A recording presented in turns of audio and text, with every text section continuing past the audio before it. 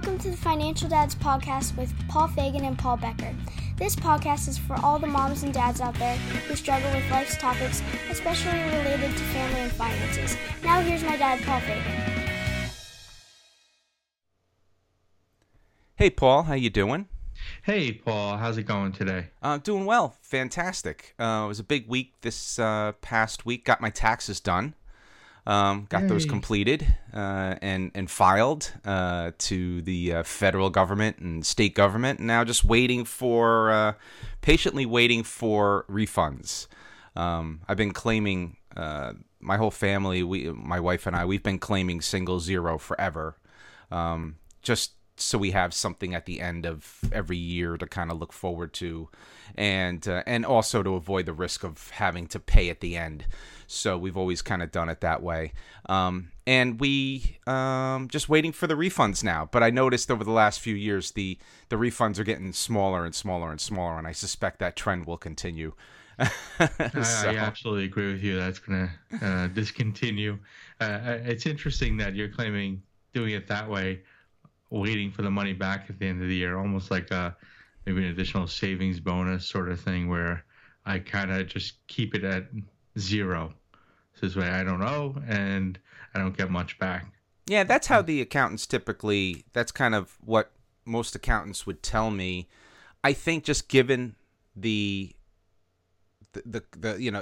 well, for me, it's just been about, I just don't want to risk paying at the end. So it's just easier to have them max it out, max everything out, and then, I'll get whatever in the end. So I don't think there's a right or wrong to it. I think a lot of people, hold to trying to get to zero, right? So they don't owe anything, they don't get anything back, and that's the best you could be, right? But for me, it's just been easier because you just never know, how it could be impacted. So I just have them max out every tax.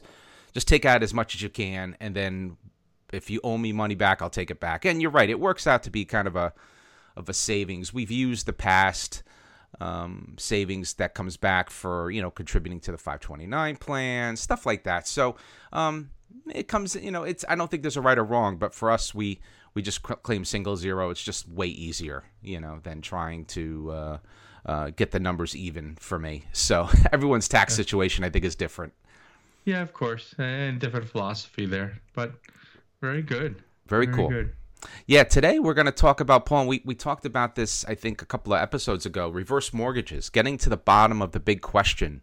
Are reverse mortgages worth it? But first, let's talk about some news we saw this past week.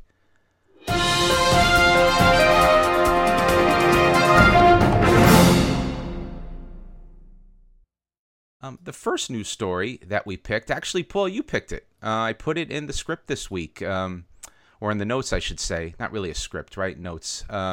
It's from CNBC. Phony money paying for real money. Kramer sells more Bitcoin and pays off his home mortgage. This was a cool story. For me, the thing that jumped out at me, and everyone knows my philosophy who's heard me by now, anything to get the job done. I don't care how you get it done, just get it paid. Right? So if he wanted to use his Bitcoin investment to go do it, I think that's pretty cool. It does open up the conversation, and we also talked about this, Paul, that we'll do an episode on this type of currency, whether it's Ethereum or Bitcoin or some form of it. We'll talk through that and set up an episode on that, because I want to explore that as well. Paul, what was your take on this story? I think the summation of it was phony money to pay off the mortgage with real money. So we totally need to do an episode in that. I don't know if we can squeeze it all into one episode. Maybe we'll have to split it out into two. I think there's just a lot going on in the cryptocurrency world, what it is, how it works, what is mining. So it's really interesting. I know both my sons are actually dabbling in it a little as well. But again, it was a couple of factors there. One, that Kramer, who I'm sure does fairly decently with his TV shows, bought a lot of Bitcoin quotes. That was a quote from the article.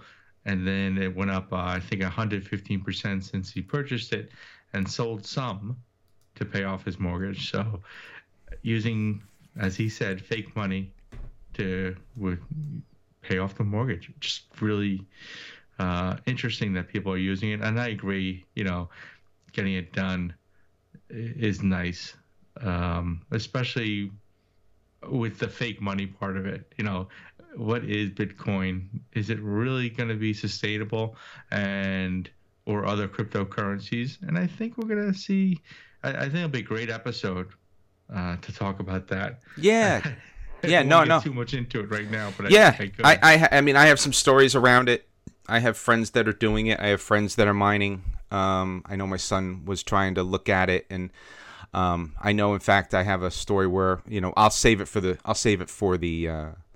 episode. It's a little bit of a teaser, but I got a frantic phone call on a Saturday morning, so stay tuned. I'll talk more about that when we get to that episode. So the next news story that we're going to talk about, it kind of it ties to today's show. So that's on Kiplinger's Reverse Mortgages, 10 Things You Must Know. I thought it was a good primer overview, and we're going to go into a lot of these details today. It talks about, repayment. It talks about the non-interest costs of a reverse mortgage. So there's similar fees that regular mortgages have, but I don't want to go too deep into it. I do want to jump into the episode and really drill into these details. But Paul, what was your take on this story? I agree, Paul. It was a good primer, but one of the research articles you found, or links, I thought was outstanding. Believe it or not, it was from the Consumer FTC, so the Federal Trade Commission Gov article. Kiplinger's good article, good primer. I agree. Some of the other research you did and the reading there was great. But I really found the FTC Gov article probably the best article. And I know that's rare, at least in my opinion. Sometimes that they publish things that are a little convoluted. But I think it's good. Let's just jump right into it here. Yeah. Okay, and now we'll jump into the weekly topic: reverse mortgages. Getting to the bottom of the big question: are reverse mortgages worth it? For me, my current situation, I'm not near the age to entertain reverse mortgages. Will be soon. I believe you can't get a reverse mortgage till there's a certain age requirement. I think it's 62 is when you can start looking at them. I could tell you from personal experience, my grandmother was looking at reverse mortgages, and she's asked me about them several times over the years. The one big stopping point for her is she owns a co-op, and co-ops are not eligible. So the conversation was always short. She would always ask me about it, but it only applies to single-family homes or multifamily homes or to a condominium or a townhouse, but you can't get a reverse mortgage on a co-op, right? So that's something that's just not done. You can actually get a reverse mortgage, I believe I read in one of the articles, like on a manufactured home, like a trailer, which I thought was interesting. But on a co-op, I guess because of the corporate, you're owning shares rather than property, that must be the hang up with co-ops. But that's something that she would always ask me about, and I never put enough time into. But I think I've seen enough commercials on TV, and I've heard enough, and this is just my own opinion, bad press, right? I've just heard bad things about reverse mortgages, whether, high level, just reading through web pages or reading through news stories or hearing it on the news. So I wanted to get to the bottom of it and give it a fair shake, right? And kind of jump into it. So I think we'll kind of jump in and kind of start with, what is it exactly, right? And I don't know, Paul, do you want to take that one, or do you want me to kind of jump in on that piece? Yeah, well, why don't you jump in? I mean, my current situation was I only saw the TV ads for a long time. And what I've also noticed recently is some of the TV ads have changed a little. And when I say they've changed, I mean the celebrity endorsements have changed to people you and I actually might know now who were popular many, many years ago. And now they're doing the reverse mortgage We're getting there. That's what I think it means. So, yeah. I thought it was pretty funny. I think I saw Tom Selleck doing them recently. I'm like, wait a second. I actually know who that is now versus some of the other people that used to be on those TV ads. Yeah. Why don't you jump in, Paul? Yeah. So the basic definition, right? Reverse mortgage is a type of loan that allows homeowners ages 62 or and older typically who have paid off their mortgage, to borrow part, an emphasis on part, of their home's equity as a tax-free income. And unlike regular mortgage in which the homeowner makes payments to the lender, with a reverse mortgage, the lender pays the homeowner. Right? So it's a strange dynamic. And there's different types of mortgages that I was reading about, which I didn't really realize there were. There's these single-purpose reverse mortgages that are offered by some states and local governments that allow... surprising, right? That states and governments offer it, but... Yeah, it's interesting, and it's really used as a mechanism. It seems like to me their primary purpose, from my reading, is it's used for home repair, or more importantly, taxes, right? So if you have somebody who wants to stay in their home, they can't afford these exorbitant taxes in some of these states, including ours, for real estate, they have this opportunity to tap their equity and use it for this single purpose. So I thought that was an interesting one. And then there's these federal insured reverse mortgages, which are they're called home equity conversion mortgages, and I think those are, you could use them for different things, right? I don't think there's any limit or what you could use the money for. And then there's these proprietary reverse mortgages, right, which is a private loan not backed by the government. And it typically, since it's privately backed, you typically get a little larger loan advance on this type of mortgage, especially if you're in a higher valued home. So those are the different types of mortgages. And I read the definition, and I'm still kind of bewildered as to why you would kind of dive in, because when I look at it at the high level, I start seeing, especially when reading through these articles, right, the way they work. It really does work, I guess, like a mortgage, and for the most part, you do have to pay this mortgage insurance premiums, right? So there is a percentage that taps in for that, and there's these origination fees, and then there's servicing fees, and of course, third-party fees. Just like if you're getting a regular mortgage, you have to get title search and credit check.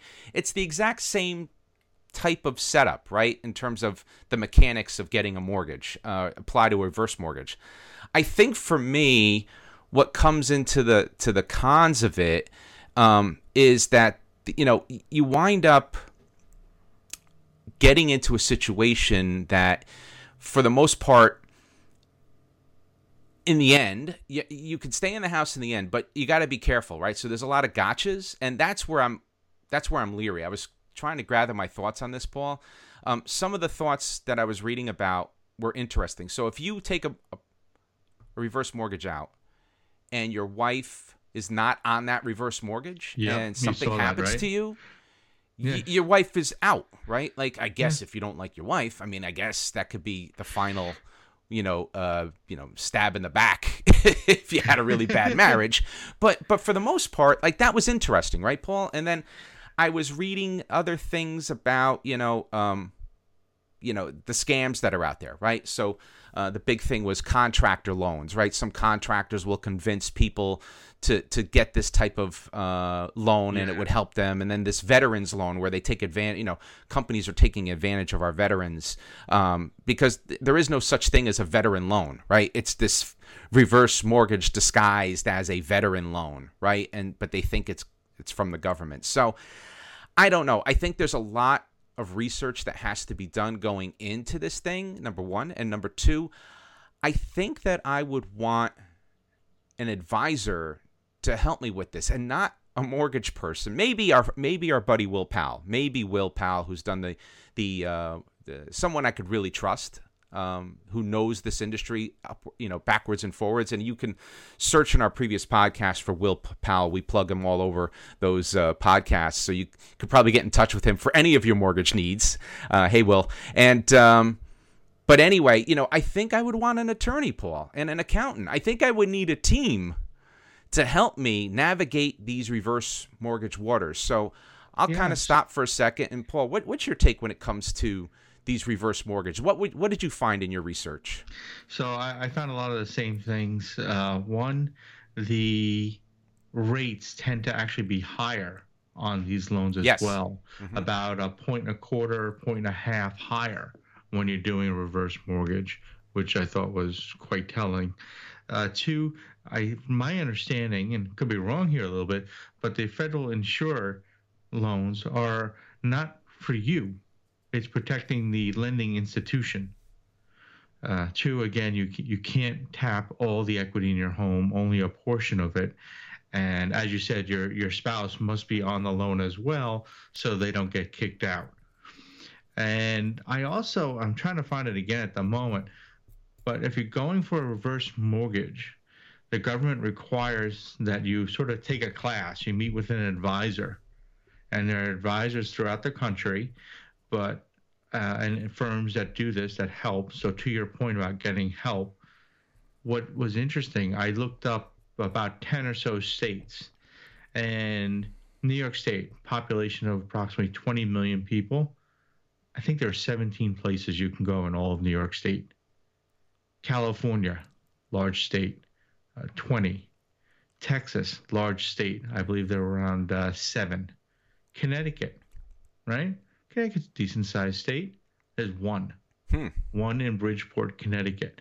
So centered if you're on the coast maybe, but not centered in a state. So if you have to meet with someone to go over this, and they're doing this, which is kind of nice, make sure people understand what they're getting into, to take these, understanding class or whatever it is. But there are so few of them, and I think that goes into, what are they and what's going on. Also, Alaska, I think, had one. Arizona had a handful. I looked at states where, have large populations or maybe potentially large retirement populations, or just a state like Alaska, just because I could look at the website. It was on the federal government website. Oh, I'm really not a fan of this, because as you're drawing down the equity on your home, one, the interest rates are generally variable. So if the rates are going up, the amount you owe on interest is going up. And two, as you're drawing more, it's just harder and harder to get out of that if you want to get out of that hole and still have any equity. Well, you're always going to have probably some equity left unless the market goes down in parallel. But Paul, I'm kind of with you. I'd rather do a HELOC or downsize or something than go through a reverse mortgage. I'm just not seeing it. I mean, I can understand why some people don't want to leave their home.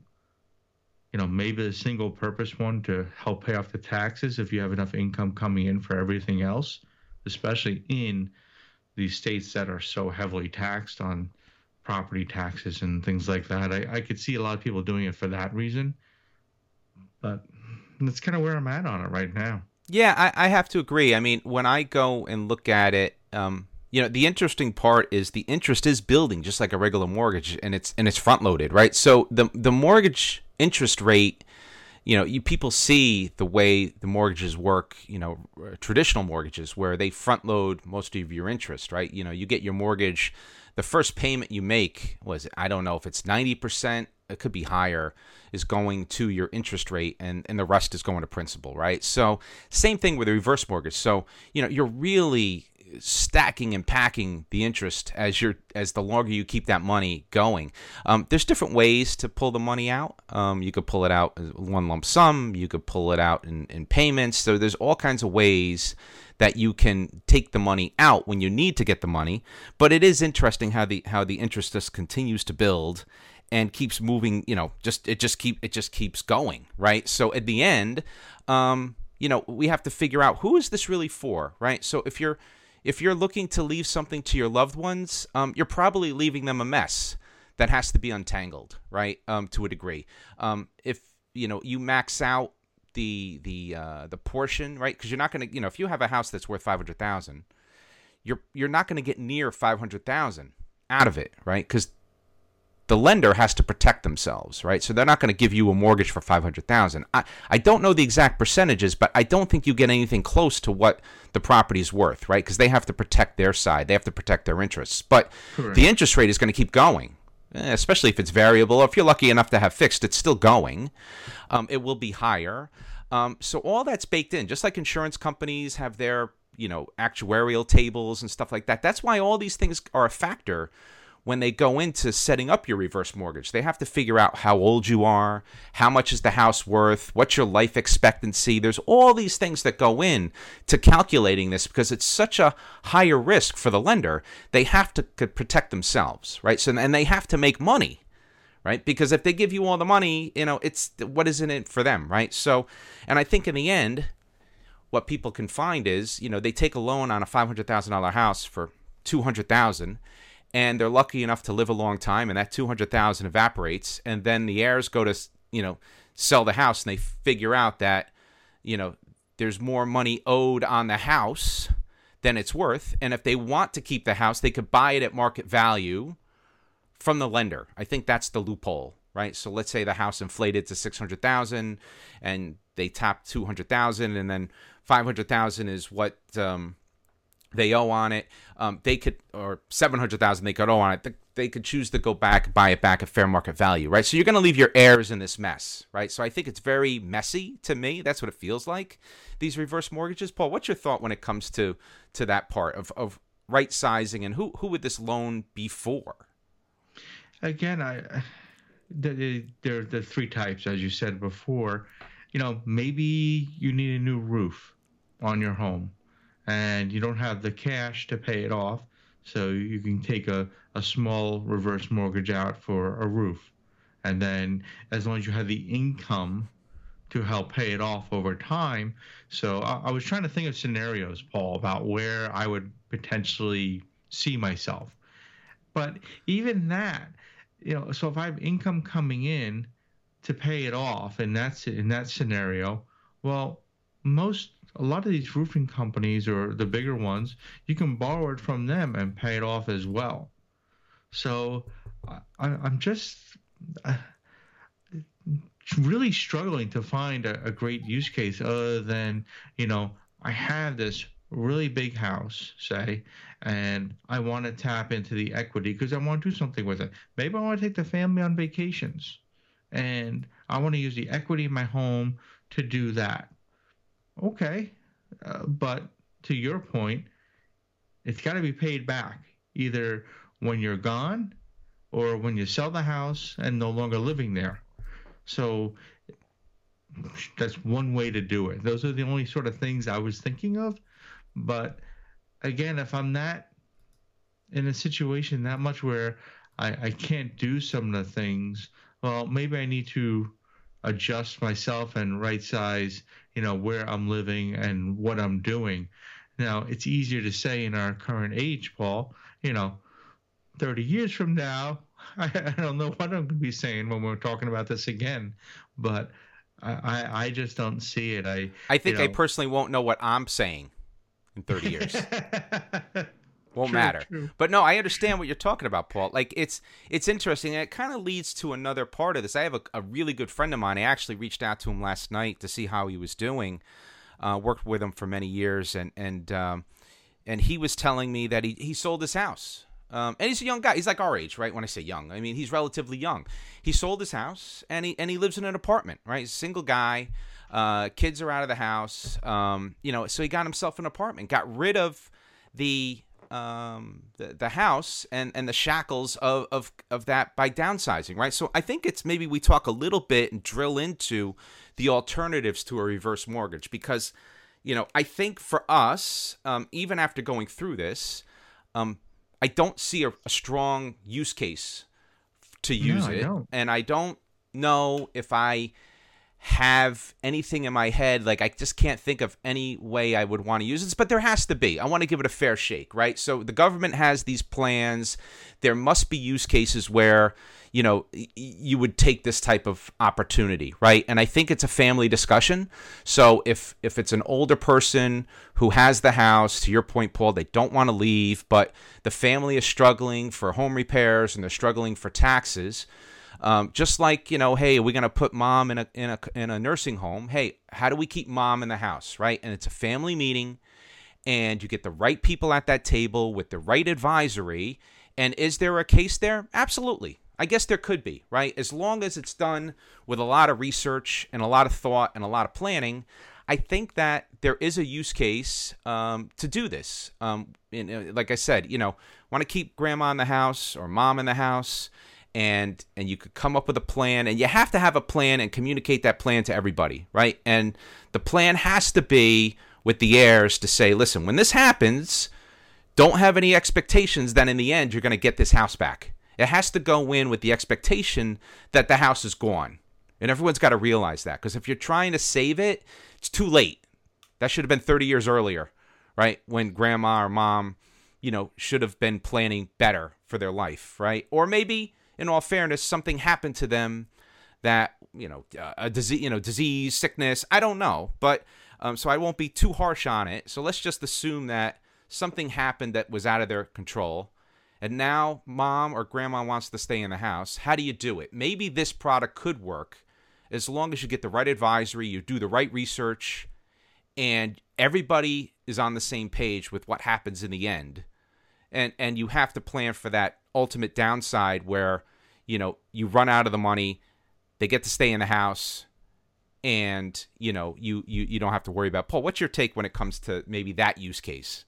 Yeah, so I agree with you, Paul. It's about what is the money going to be used for, and meeting with everyone, and everyone understands it. As you were talking, one of the articles, I don't remember which one it was, did mention that, maybe mom or grandma or grandpa, want to pay for someone's college. And that's a way to do it. Taking out a reverse mortgage so they have it that way. But the money's still, it comes down to the same thing. It's still a loan that has to be paid back one way or another. The institutions are going to get their money, right? This isn't free money. It's tapping the equity of your home. Okay, it means you're getting money out of it.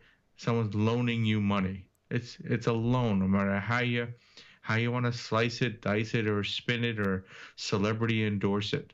That's all it is. And the reverse part is if you're doing it drawing at will. So drawing meaning taking money when you need it. Well, that's the reverse part, right? Because now the equity that you own keeps going less and less and less, which is the reverse of a mortgage, where every payment you have more and more and more equity, right? So that's how they get the reverse part in. Again, the college tuition one I thought was an interesting scenario. Again, I think there's alternatives to that, right? If you have to take a reverse mortgage out to send someone to college, you can't afford to send someone to college. I think that's only my opinion. I think there's better alternatives. The kid could go get a loan, right? I think there's just other alternatives. So I think that most of the reasons people would want to take a reverse mortgage out would not be great reasons. I think the only reason that someone should consider, I'm going to use the word consider, taking a reverse mortgage is if you're in a situation where, these expenses, you're over your head and you want to stay in the house, and the use case I described before, right? Where it's a family decision or, if it's on your own, you want to make it on your own, you can. It just, if you want to do that, you could. But I think that's really where it comes into. And now I think we definitely want to drill a little deeper into the alternatives, right? Because if you have a loved one that's asking you, hey, I think I'm thinking about a reverse mortgage, right? What should I do? If you're listening to this podcast, right? I think that you have to entertain, three primary other alternatives, right? One is cutting expenses, just like my friend did, who went from a house to an apartment. He was able to pocket that equity, invest it, do whatever he wanted with it. He's taking it earlier in life, so he downsized early, which I think is great. He's going to be able to invest some of that money that he made on the sale of his home and do what he needs to do with it, and hopefully invest it right, and move forward, right? So I think that downsizing, for me, is what I would do personally. I believe. Now, 30 years from now, I don't know. But right now, that's my perspective, is I would downsize. That's always been my plan. We've talked about it on other podcasts about retirement. I have no sentimentality tied to my home. It's sticks, it's siding, it's paint, it's stuff that needs to be fixed. I don't have a connection to the home like others may have. So for me, downsizing has always been in the plan. I tell you. What was that? You're just cold-hearted there, Paul. No, I mean, I think that in reality, home is not a house, right? I think I've seen that in a movie. Someone had said that, right? So home is where the heart is. There's a lot of things to talk about it, but home is where you make it. Whether it's in a home, a house, a trailer, your car, right? Like, I mean, seriously, it's where you make it, right? And that's your home, right? And so for me, it's all about downsizing. That's how I would do it. That's how I would tackle this. The other thing you could do is a traditional refinance, right? So you have it, you want to take more money out, you could pull the equity out, have those lower monthly payments, take that equity, bang away at the taxes, whatever you need, and pay it off over time, right? So you could, and you get more money out of it, you get a better interest rate. There's all kinds of things that are so much better if you just take a standard loan. Less complexity, less likely to be scammed. There's all kinds of things. And then the last one is really around cutting expenses, right? So looking holistically at what it's costing you to be in that home and where else can you make those cuts, right? And sometimes when you do that math, whether it's in a spreadsheet or on a legal pad, and you do the math and you drill into what those expenses look like, you might be surprised and find extra money in your budget, or you might come to the realization that keeping the home is completely unsustainable. So the math will tell you either way. Yep. And I think that's going to be key to this situation. So, Paul, what's your take on the alternatives? And did I miss any? You could do a HELOC as well, which is really not that different than a refi. The difference is HELOC is generally variable and a little bit higher rate than a refinance. So you refinance, pull money out, and you pay it out. That's probably one of the simpler ways to go about it. The HELOC is neat because you could just draw as you need versus a lump sum refi. So they each have their advantages there. Paul, again, as you were talking, I was thinking, about my situation, where I'm at, my home today. And so I bought the cheapest house pretty much in the best neighborhood I could. But the thing I always zeroed in on, and I think I mentioned it on a number of podcasts already, is, the taxes. So when my parents moved not too long ago, they said, hey, do you want to buy our house? It's in a good area as well, not too far from where I am. It's a little bit fancier, but the taxes were so much more. And my wife and I, we talked about it a little bit. It was kind of a quick conversation. Like, okay, so we're getting a bigger house. No, okay, don't really need a bigger house. Kids are already, one's in college, one was about to go to college. So do I need a bigger house? No. But the taxes were so much more. So to me, it's this painfulness of just giving the government money. I mean, it's the same school district. It's the same water supply, a different fire department, but that's fine. It's like I just couldn't rationalize just giving thousands and thousands of dollars away to the government. It was like a $7,000 a year difference. It's astronomical. So we stayed where we are. So the reason how I think this ties back is, for those of you buying homes now, and when you're looking at things, look at those taxes. Because when you see that number, remember, that's never going away, and it only goes one way, and that is up. It's only going to go up. So when you're doing your financial planning, your retirement planning, you need to factor that in. So you hopefully don't end up in a situation where you need a reverse mortgage. And I also think that's why a lot of people move to other places. I believe Florida, they can't take away your home, even if you haven't paid the taxes, right? They'll get it when you're gone, but they can't seize the home. So there are advantages to different states and understanding where you're going, and your retirement path as well plays into that quite significantly. So when you're looking to retire and move or do whatever, right? A couple things in life never change: death and taxes.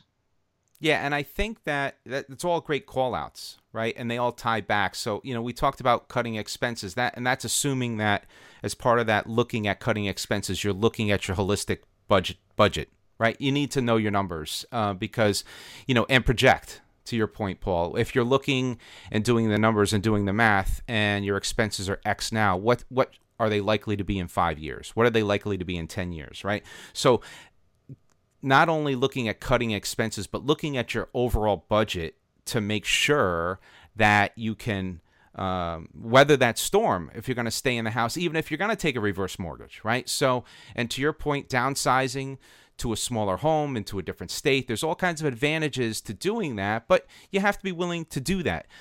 The other thing, Paul, I was going to mention on the HELOC, I didn't specifically mention the HELOC. My only thing with the HELOC is, and I think it happened to me, the HELOCs are more likely where the bank will call the loan.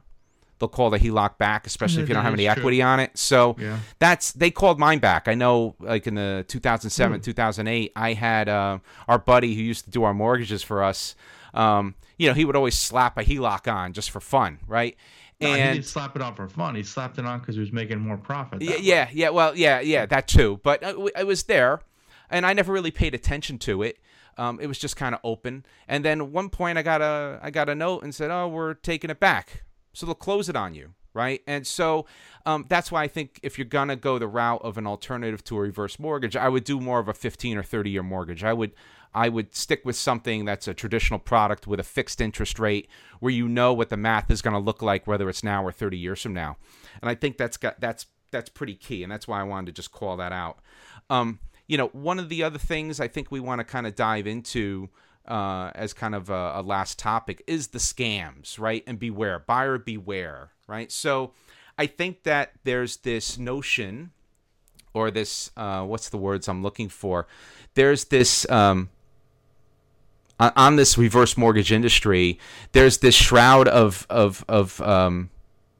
that there could be a lot of scams, right? That it's filled with this, right? Now, it's probably not necessarily true. It's probably somewhere in the middle. Right? There's probably really reputable reverse mortgage offerings out there, and there's probably some really bad reverse mortgage offers out there, right? And so that's where I think buyers of these products really have to be aware of, and that's what it goes back to: doing the research, focus on getting advisors, whether it's your accountant, getting your attorney to help you through that process and really understand what you're getting into. And understand the fine print, so to speak. I think you really have to do that more when it comes to these reverse mortgages. I see a lot of these late night TV shows, like you said, Paul, with Tom Selleck, and there's a few others that are doing it. Are they really great products? Are they really, I don't know.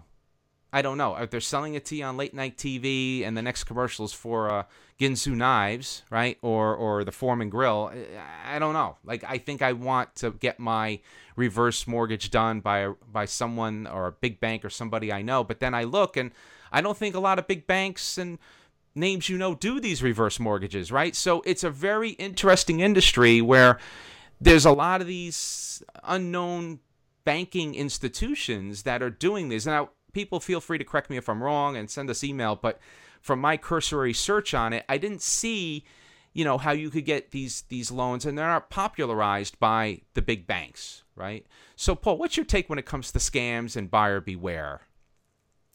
Paul, honestly, I couldn't have said it better, right? Having your attorney, your accountant go over it with you, and sort of a little recap, right? Making sure the whole family knows what's going on. Everyone's around the table, family meeting, mandatory. Here's what's going to happen. Here's what we're looking at, or here's what we're going to do, wherever you are in that cycle. But again, we sort of say this over and over again, Paul. Doing the math, using the calculators that are out there, understanding the fine print. I just think this one's scary because they seem to prey. I don't say prey. That's probably the right or fair term, but target the elderly that may not be as financially astute on some of these things. But there's also the government requirement that they have to be 62 and older to get one of these reverse mortgages. So I think you and I can agree on a lot on this one here. Very cool, very cool. And I think that after it's all said and done, me personally, I'm not convinced. I believe I would prefer to sell the property and downsize, and a mortgage is a mortgage, and this mortgage, actually, a reverse mortgage, might be a little more dangerous. I'm going to use that word. Yeah, I'll go on a limb and say that. I think it could be a little bit more of a dangerous product than a traditional mortgage, right? So I think with that, we'll close this out. And Paul, I thoroughly enjoyed our discussion today, and I'm personally looking forward to the next one.